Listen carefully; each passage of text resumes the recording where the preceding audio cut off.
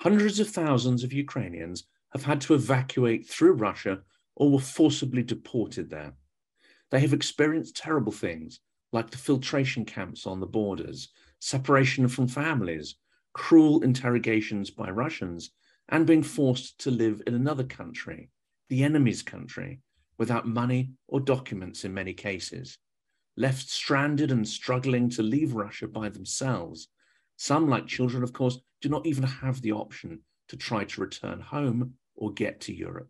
Dinara Khalilova is a Ukrainian journalist and media communication specialist who's been reporting on aspects of the conflict in 2022. Dinara has a master's degree from the UK, which gives her a unique Ukrainian-British perspective on the conflict. She is expert at creating articles and interviewing people, skills she used to support a hard-hitting report created by Sky News on the Ukrainian families forced to say goodbye to their homes and loved ones and flee. In some cases, people were deported to Russia, and it's these tragic, harrowing issues around flight, deportation, and filtration that we'll be exploring in today's episode. Dinara, thank you so much for agreeing to come on the channel. Hi, Jonathan. Thank you for inviting me. Thank you for having me. I'm glad to be here. Well, you've heard many stories of people who have experienced this deportation and in some cases filtration. And you believe the world should know more about Russia's war crimes and the horrors that Ukrainians are enduring because of Russia's brutal war, don't you? Yeah, sure. When I was doing my research, I was interviewing like dozens of people, and the stories that they told me, they're just terrible things they experienced when having to flee somewhere from the very like dangerous places, and then what they experienced in Russia. I think it's very important to know what Russia is doing to these people, how they're forcing Ukrainians to evacuate to Russia or through Russia, and putting them in filtration camps, interrogating them, like putting physical, psychological pressure on them. So, like in many cases, there are lots of war crimes going on, and of course we should pay attention to them and tell these stories to as much people as we can. And that's what I'm trying to do, actually. No, it's incredibly important work. And I know that occasionally there are stories in the Western press, but for something that's happening on such an incredible scale, it's massively underreported. I mean, I've seen a figure that approximately 2 million people were deported. Do we have any accurate numbers or any real sense of how many people are involved in these crimes? Yeah, actually, it's impossible to count like the exact number of people who are deported, because it's very difficult to understand who were deported, like forcibly deported there, who came there like having no other options, or who just went to Russia like voluntarily. And like different institutions are given different numbers. So Ukraine is giving numbers about like from 1.6 million to 2 million people. The UN just repeats Russian numbers, and actually is not indicating that not all of these people are proper refugees. Some of them were deported, forcibly displaced there. And the US State Department, I think they also announced the number according to their sources. So they said that in July, it was between 900,000 to 1.6 million.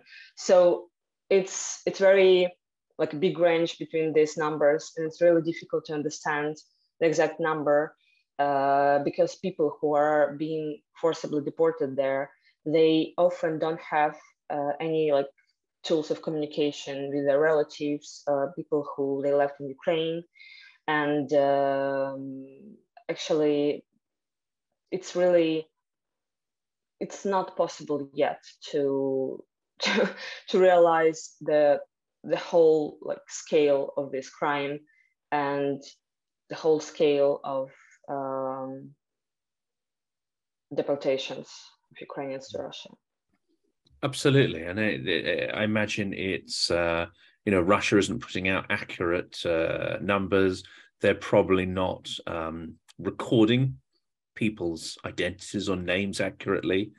We see the sheer incompetence and callous actions of the Russian government suggest that they wouldn't really care to log all those names.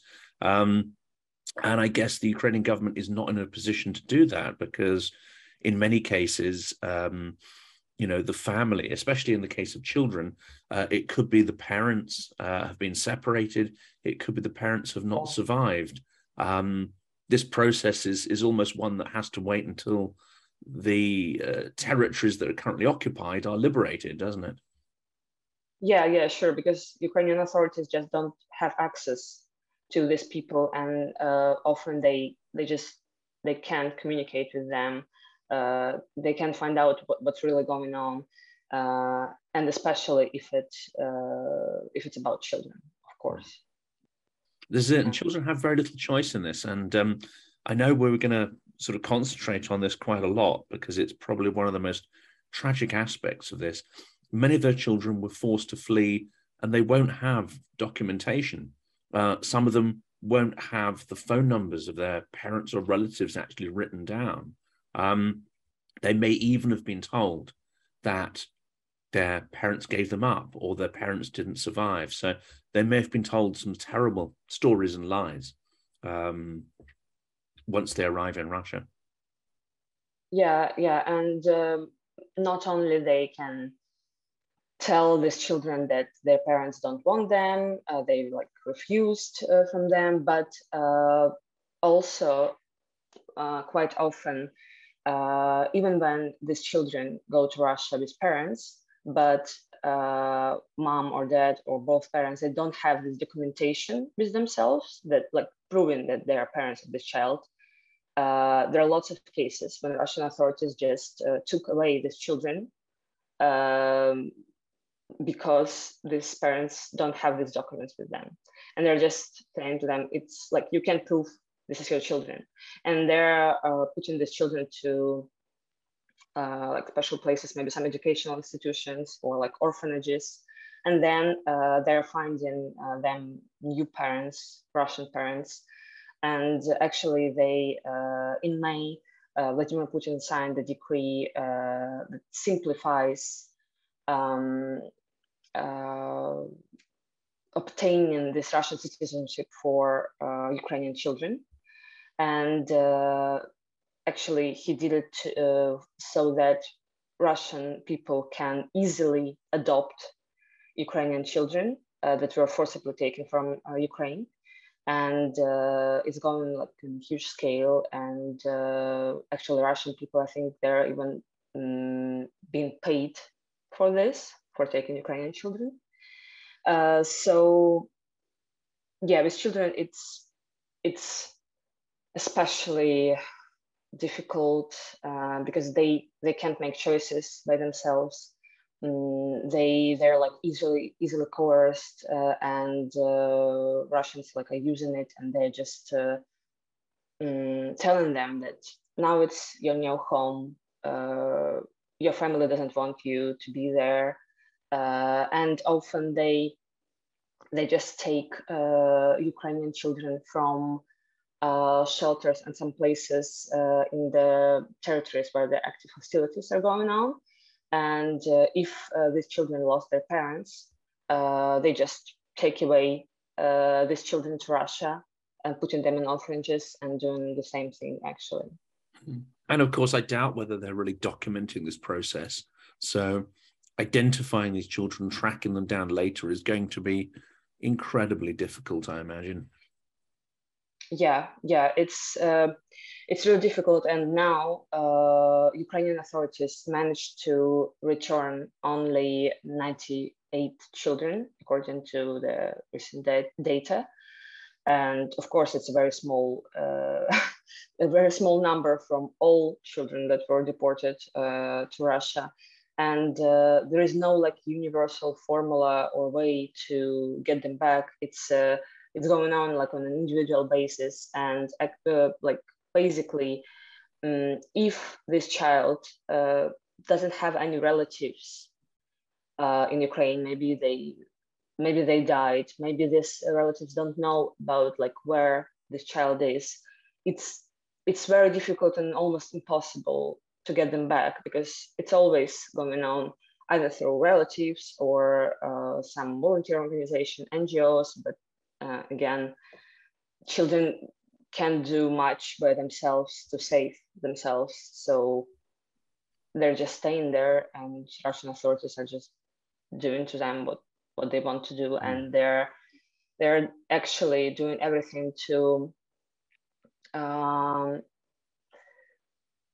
basically make them Russians. So they're telling them that it's their new home. This is a very good place for them. Of course, they don't allow them like learning Ukrainian language, of course, and they're like they wash their brains with propaganda and saying that like Ukrainians and Russians are basically the same, and it's just your like new home, because now it's dangerous out there, and here it's safe, and you can have like a loving family and all of this. And of course, you know, on that two topics there, really, of language and loving families, I mean, I doubt very much that the Russian system is doing background checks on the adopting families. It wouldn't be the same standard that you would see in the West. So some of those children may end up in being relatively safe environments, even though it's still a war crime. I mean, there's no doubt that it is definitely a war crime to do that, whether those children are well cared for or not. But other children are going to end up in potentially really sort of terrible and abusive relationships with the people they're placed with. Nonetheless, even the families that give them material assistance, as you say, you know, will be discouraging them from speaking Ukrainian, learning Ukrainian, having any communication or connection about their history, culture, and identity. And that in itself is also classed as a war crime, I believe. Yeah, sure. So they're basically trying to destroy this Ukrainian identity and to make these children think that this is like basically one nation. There is no Ukrainian nation. This all like some nationalist stuff, and actually bringing children from the country that is in war to another country and raising them there, it's actually a sign of genocidal war. And it's one of the things that Ukraine is using to prove that Russia is committing genocide in Ukraine.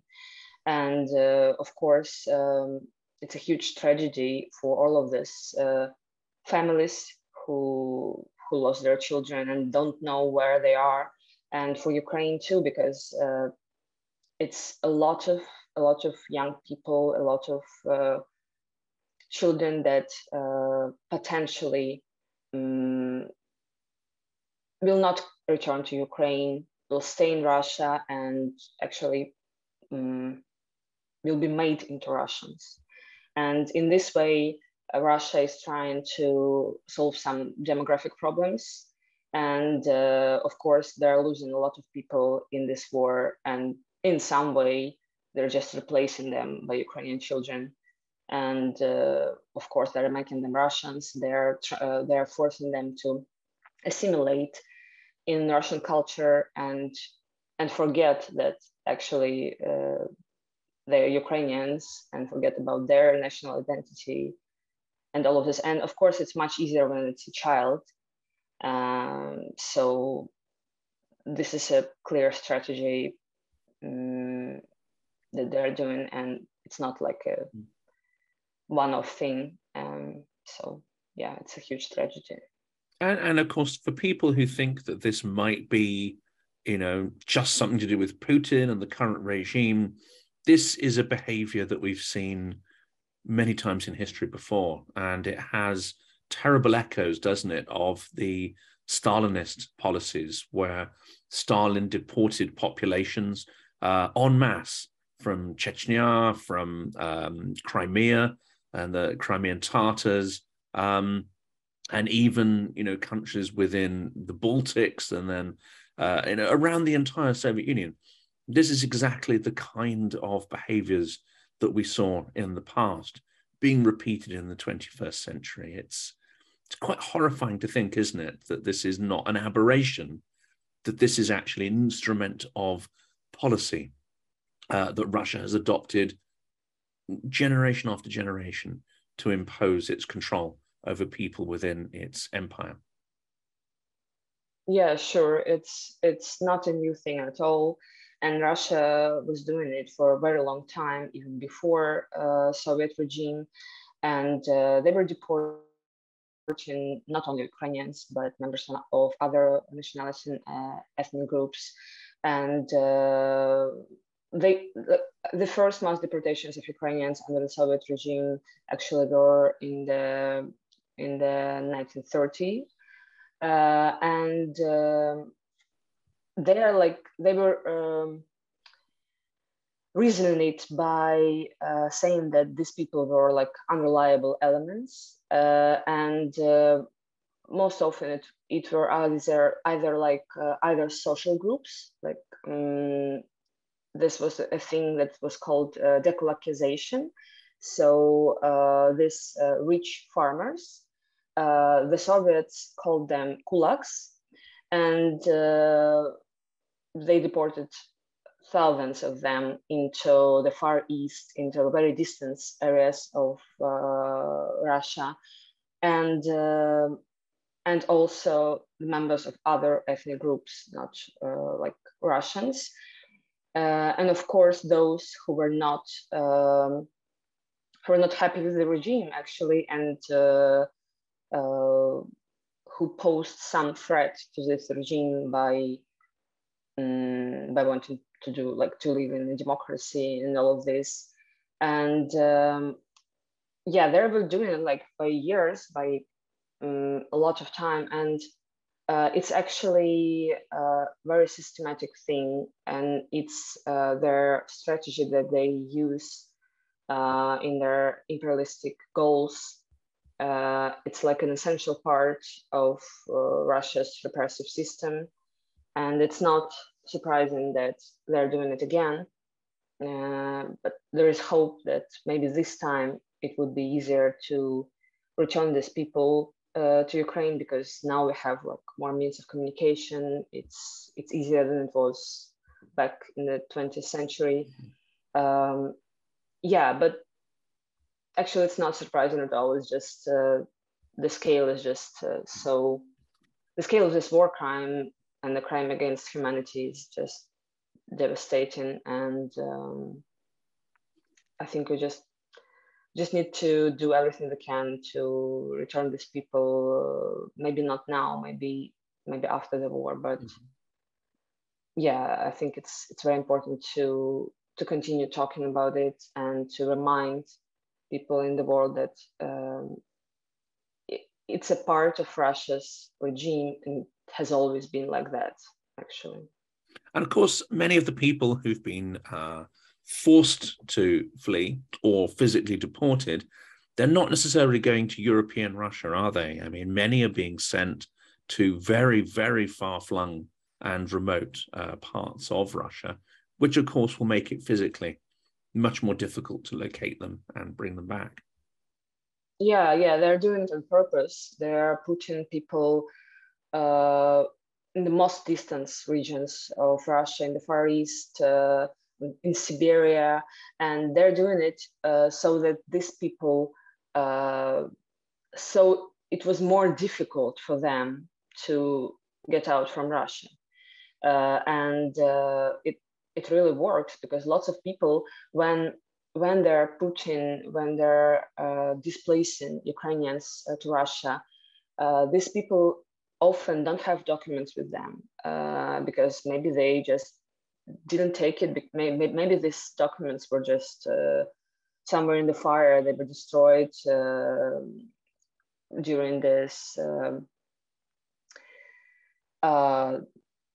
during the hostilities, and often these people don't have enough money to try to get out from Russia, especially from these regions, because it's really expensive to move from this part of Russia to Europe. And also Ukrainian bank cards don't work there. You can't use your Ukrainian SIM card, so it's very difficult to get in touch with someone. And often Ukrainians even don't know in the first place when Russians are moving them. So like at first they're said that we are moving you to maybe Taganrog or Rostov, which are the border regions with Ukraine. And then after that, they're moving them to another train. And this train is actually going to Siberia or the Far East. And they just don't have any choice, actually. And especially when these people are in a very vulnerable state after spending months in the shelters and after experiencing such horrible things, bombings, killings of civilians, and all of this, they don't have even like moral resources to resist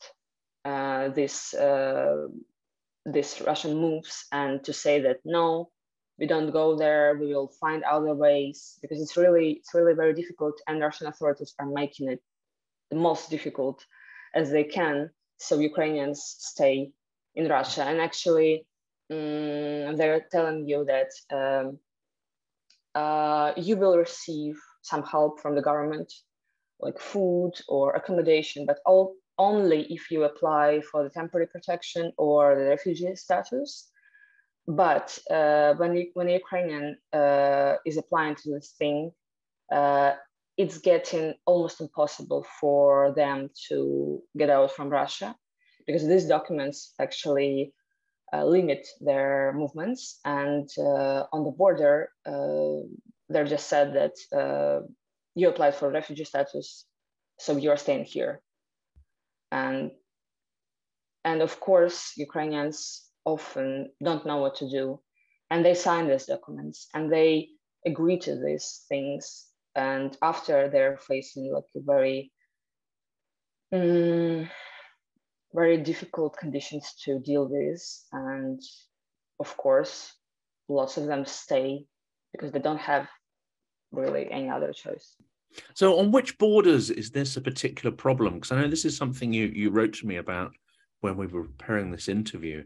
And I think you mentioned that there have been issues on the Estonian border with people who have these refugee status, Russian documentation. Often they've had no other choice. And as you say, to actually unlock any kind of social services, get food, clothing, shelter, they have to. I mean, is this a problem across the entire sort of EU border, or are some countries more tolerant than others, or is it difficult to know? Yeah, actually, I was talking about Russian authorities not letting Ukrainians through the Estonian or Latvian border. But recently, in summer, actually, I think it started because I was talking with volunteers in Russia who are helping Ukrainians to leave. So they told me that on this Estonian border, in this place called Narva, Ukrainians started to get refusals from Estonian actual authorities, and they were said that like either they don't have enough documents to enter the EU, because lots of Ukrainians are ending up in Russia without like international passport, without the foreign passport, only like the internal Ukrainian one, and or they just lost their documents at all. And they say they can say to Ukrainians some things like, you spend too much time in Russia, that's why you can stay here and you can't cross the border. So it's a really weird thing, because I don't know if there are some legal reasons like that, but yeah, it happens.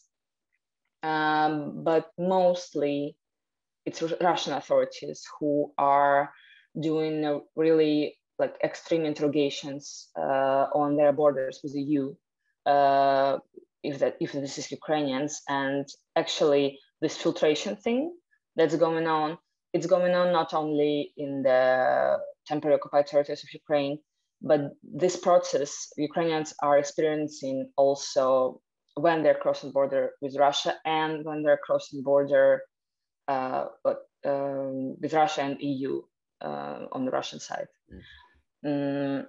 Yeah, and there were actually some cases on the border that Russian authorities were not letting lots of Ukrainians go, and they were just waiting in their car line, and there were like no decent conditions to spend so much time there. And this volunteer told me that even there were some deaths, so people just died in this line waiting for Russian authorities to let them go through the border, actually.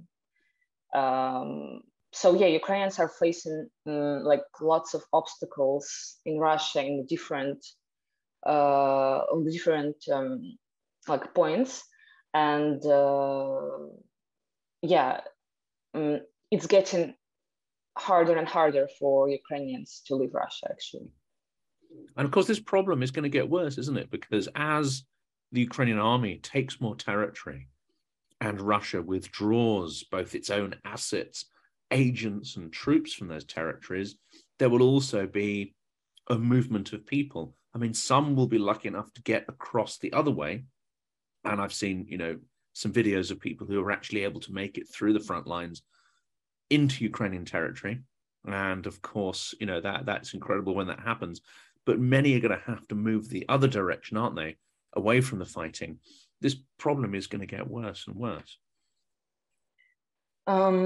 Yeah. I think it's there is no like clear decision to it in the near future. And I want to tell about this cases when Ukrainians were not like forcibly deported to Russia, but when they didn't have any choice, because like often when Ukrainians were trying to leave the occupied territories to the Ukrainian side, these humanitarian columns, these car lines of people, they were just shelled at by Russians, or Russians just didn't let them go through.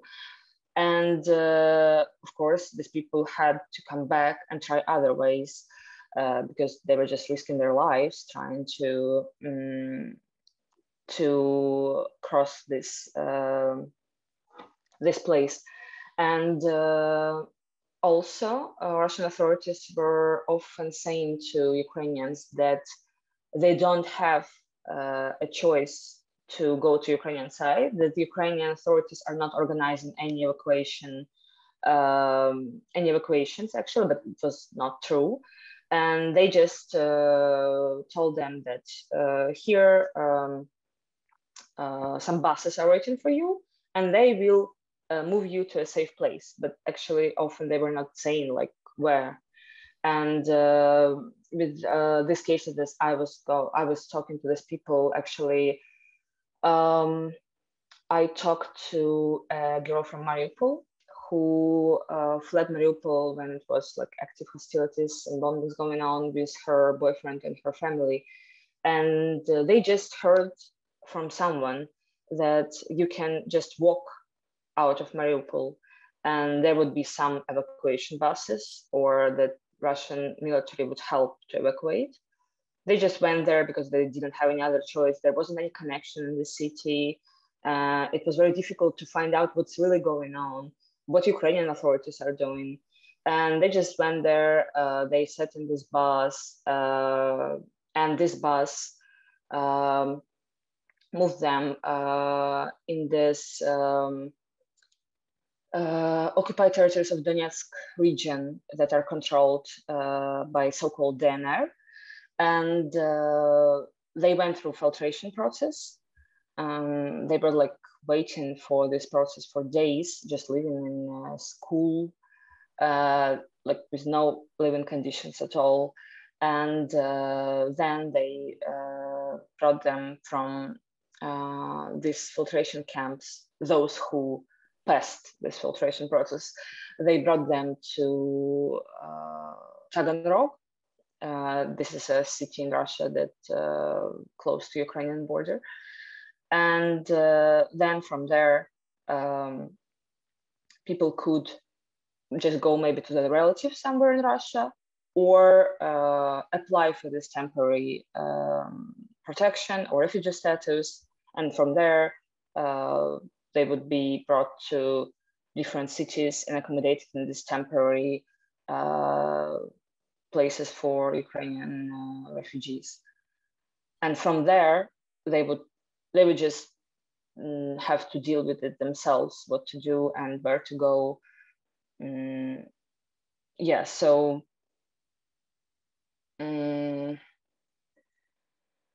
this is what it looks like, and it's not always like forcibly like putting people in the I don't know, in the tanks and moving them through the border, but it's making them think they don't have any other choice, or really like leaving them with no choice, because this way to evacuate to the Ukrainian territory is getting very dangerous, because they're shelling these places, these roads. So of course, lots of people that I talked to, they were thinking about going to Ukraine first, to Ukrainian controlled territories. They tried to do it, but they didn't manage to. And then they just had to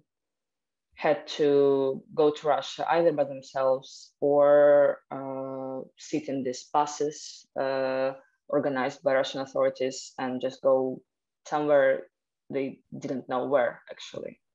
And of course, for many who do make it out, especially towns like Mariupol and others, those towns are not only occupied, they're also ruined. So they probably are also thinking that it's better to wait, because there's literally nowhere for them to go back to. You know, their homes may no longer exist.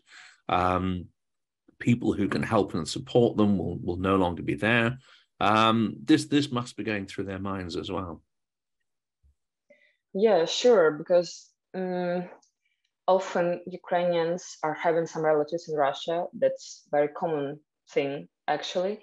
And of course, when they experienced all of the things, for example, in Mariupol, when they lost their homes, when they lost everything they had, when there is actually no city left, of course, they're thinking about options to stay in Russia, because they may not have money, they may not have proper documents, they may not have any other options than to stay there and maybe with relatives that would help them, I don't know, to settle. Because, and also this very important thing, because most Ukrainians know Russian and can speak Russian, of course it's easier for them to stay there, because if they go to the EU or other countries, maybe they don't know any other languages. So of course they're afraid of this. They don't know what's waiting for them there. And I think many of them are thinking it's just a easier and safer way. But of course it's very terrible that they are put in this state that when they don't have a choice, actually. And Absolutely. if Russia was really evacuating people, as it says, they would give Ukrainians an option to go to Ukrainian territory. It's like Absolutely. a legal way. Yeah, it's a legal way to do it. And when they didn't have this choice, you can say that it's evacuation. Yeah. Actually, it's really deportation. It's displacement. It's not evacuation at all. And they'd make an effort, of course, to log the identities of the people. They would create organizations that tried to put them in touch with their relatives. In fact, quite the opposite. I mean, the Russian effort seems to be to try to divide people, convince them that there's really no reason to get back in contact, and to put barriers in the way. Now, you mentioned that actually there's a volunteer organization in Russia, and I don't really know anything about that, who is trying to get Ukrainians back. Isn't that quite a risky activity for those Russian volunteers to do? Because I imagine, the Kremlin does not look kindly on those kind of efforts, on those civic type organizations. Yeah, sure. It's not a safe thing to do, and there are several organizations that are helping Ukrainians to leave Russia. One of them is a very famous organization. It's called Helping to Leave, and they actually have volunteers inside of Russia who are helping Ukrainians to buy tickets on train or buses, to find accommodation, to pay for all of this. They're giving them information on how to leave Russia safely and through which borders. And there are also organizations who are helping Ukrainians who already left Russia, and they ended up, for example, in Estonia, Latvia, or Belarus, and they're helping these Ukrainians to get to the final destination. And some of these people are Russians, but they're not based in Russia, and of course, it's safer for them to do that. But lots of volunteers are actually located in Russia, and I also tried to talk to them for my journalistic research, and it was a very difficult thing to do because they are very cautious about giving their identities, or they don't know actually anyone from close to the authorities, maybe to find out about what they're doing, because there are, of course, there were already cases of detaining these people, and yeah, it's not a safe thing to do. But actually, I think personally that for Russian citizens, it's the least they can do to to to pay their responsibility for this, and to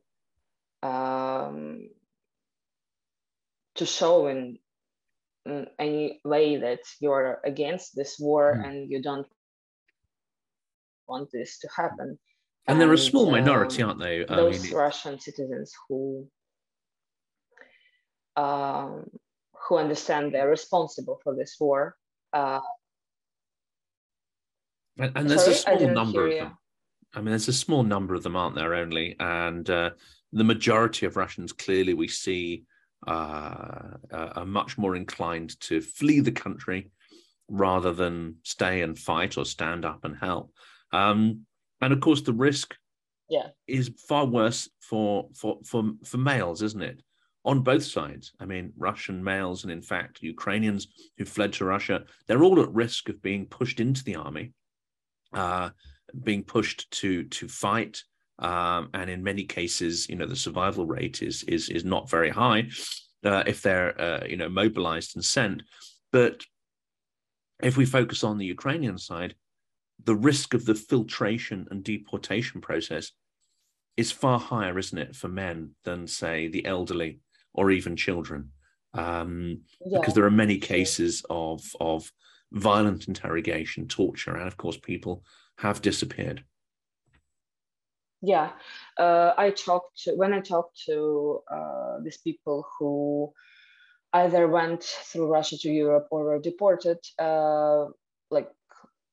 all of them told about filtration process, and how they were going through it. And they told that women with children and elderly people are actually going like comparatively fast through this process, but men of draft age, they are always going through interrogations. And what I was told from several men from Kherson region and Donetsk regions, that they were forced to stand for up to 10 hours in a very hot weather, without water, without anything, just to wait for the line for these interrogations. And then when this Russian security services interrogated them, they were asking if they have any affiliations with Ukrainian state, Ukrainian government, Ukrainian military. They were going through all their belongings. They were looking at their phone contacts, photos, everything they had on their phones. And actually, these people told me that they have some technology that can find some files or contacts that were deleted a long time ago from this phone, actually. And if they find anything that shows their connection to Ukrainian authorities or shows their pro-Ukrainian position, these people just don't pass filtration. They are detained. They're detained either in these filtration camps, or they put from these filtration camps to actual prisons somewhere in the occupied territories or in Russia. They just Russians just take them into the captivity and often torture them and beat them up and put a lot of psychological pressure on them. And even if they don't find anything, this process is very disturbing and coercive, and they're like constantly trying to provoke these people to maybe say something in support of Ukrainian government. They actually asking, what do you think about this war? What do you think about Ukraine? They're taking all of your biometric data, and it's obviously illegal to do that, and it doesn't have any like legal reasons to do such thing. And so the goal of this filtration process is to actually to find Ukrainian men, or not only men, who are connected to the government, military, to interrogate them, maybe to get some information, and then to take them as prisoners. And all of these people who I talked to, they said that they really felt very scared going through this filtration process. And women told me that they were scared that their husbands or sons or brothers would not get out from this thing. And of course, they're put under a lot of pressure, and it can take like hours, days. Actually, people can wait for this filtration process in this like special, like temporary shelters, maybe in some schools or other institutions, with really not good living conditions. And about these filtration camps, actually, there is a approximate number of filtration camps that Russians created in the occupied territories of Ukraine. It's at least 19 filtration camps. And when these people who didn't pass the filtration process, they stayed there. And actually they were some, so yeah, there were several burial sites discovered near these filtration camps. And there are reports of terrible treatment of these people, and there are some photos and videos showing that Ukrainians in these filtration camps, mostly men, they're just like sleeping on the ground, don't have like enough food, like constantly being beaten up by Russian authorities, and of course it's horrible. And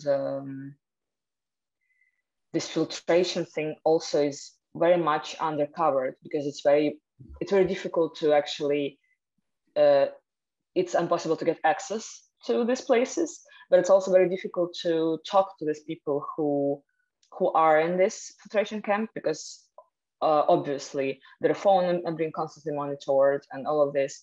And even that when people left these filtration camps, they often don't want to talk about it because it was a very traumatic experience. And I think lots of things are just staying undercovered, like lots of things that are going on in these filtration camps, actually. Now, you've worked with Sky News, haven't you, to try to tell some of these stories, and your journalism focuses on trying to expose these terrible crimes, but it's not getting as much coverage, I think, in the Western media as you'd expect. Do you get a sense of why that is, and how can the spotlight of media coverage be increased on what is a deeply disturbing story?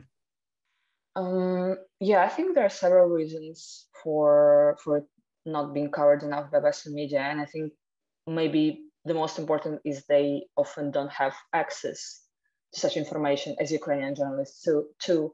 And Russian authorities are doing everything they can to cover these crimes. And also, I think lots of Western journalists, or just like Western audiences, how to say that, they really tend to believe that these Ukrainians are going to Russia voluntarily. And some of these Russian propaganda narratives are really working. And of course, Russian media and Russian authorities are making the world to think that what they're doing is they're saving Ukrainians from the war. They're giving them safe place, and they spend a lot of resources to create this kind of propaganda content to show happy Ukrainians, happy Ukrainian children who meet these new Russian parents. And unfortunately, Russian propaganda works in some way. And some people really think that, this is a very like popular like phrase to say in Ukraine, that when we are talking about people who don't want to understand what's going on, they tell that it's not so clear. There are like two sides to it. But and I think lots of Western media and people living in the Western countries, they tend to think, and they want to think, that there are there are two sides to it, and that there is no like one absolute, I don't know, truth, one right country and one wrong country. And that's why a lot of them just maybe don't want to know the truth and to look closer and to examine all of the things closer, because maybe they just don't want to believe that Russia can do such things. And I think Western media and